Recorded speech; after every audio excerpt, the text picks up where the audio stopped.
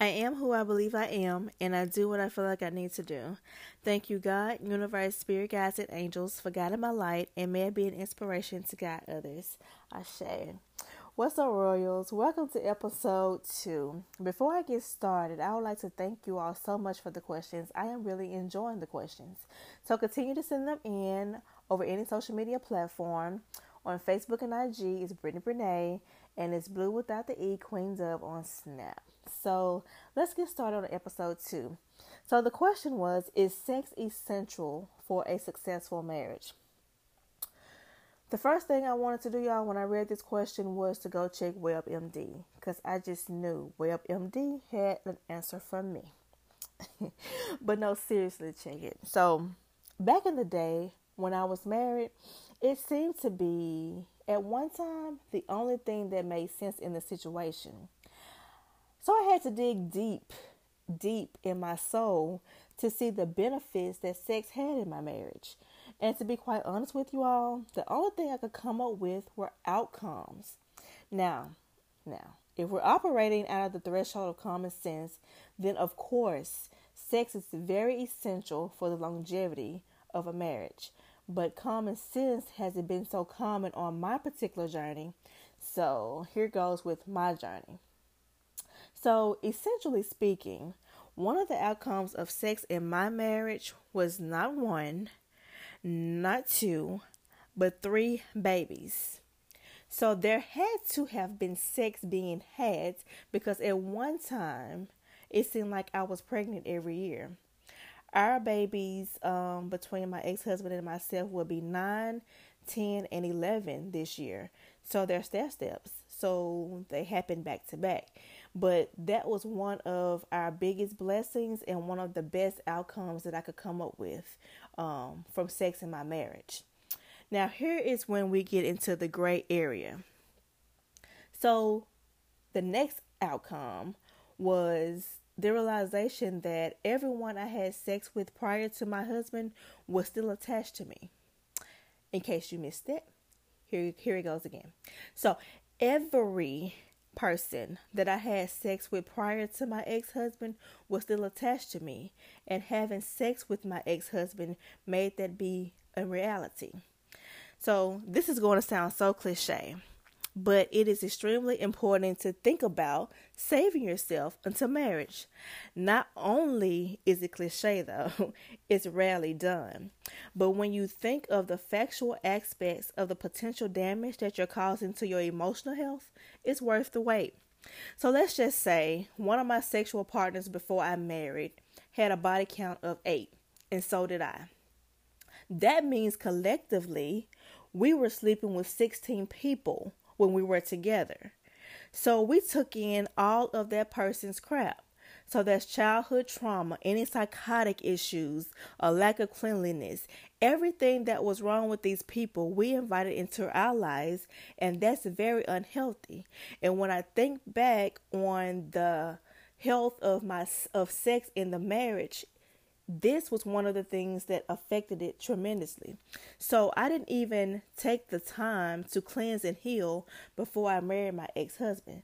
So not only was it unfair to him, it was very unhealthy for me. And it eventually started to make me sick, physically sick. And that's when the shift happens, which brings me to my next outcome. So this next thing is probably going to be just as hard for you all to listen to as it is for me to say, because it was one of the most severe outcomes of sex in my marriage, and it was an illness.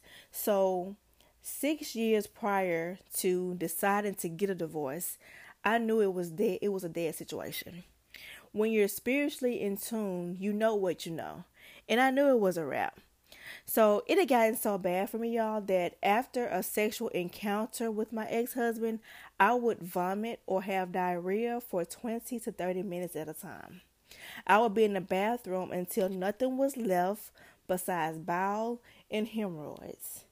I would have to drag myself to the bed, sometimes even crawl, pull myself up in bed, and sit there for hours at a time, most of the time having a panic or an anxiety attack. So I know that you're wondering, okay, Brittany, well, why did you stay so long? Well, it was the religious stronghold of what a wife was supposed to be to her husband. But when I realized my kids wouldn't have a mom, I stopped having sex with my ex-husband as a way to disconnect from the marriage and to save my own life. I was in, y'all, a very dark place.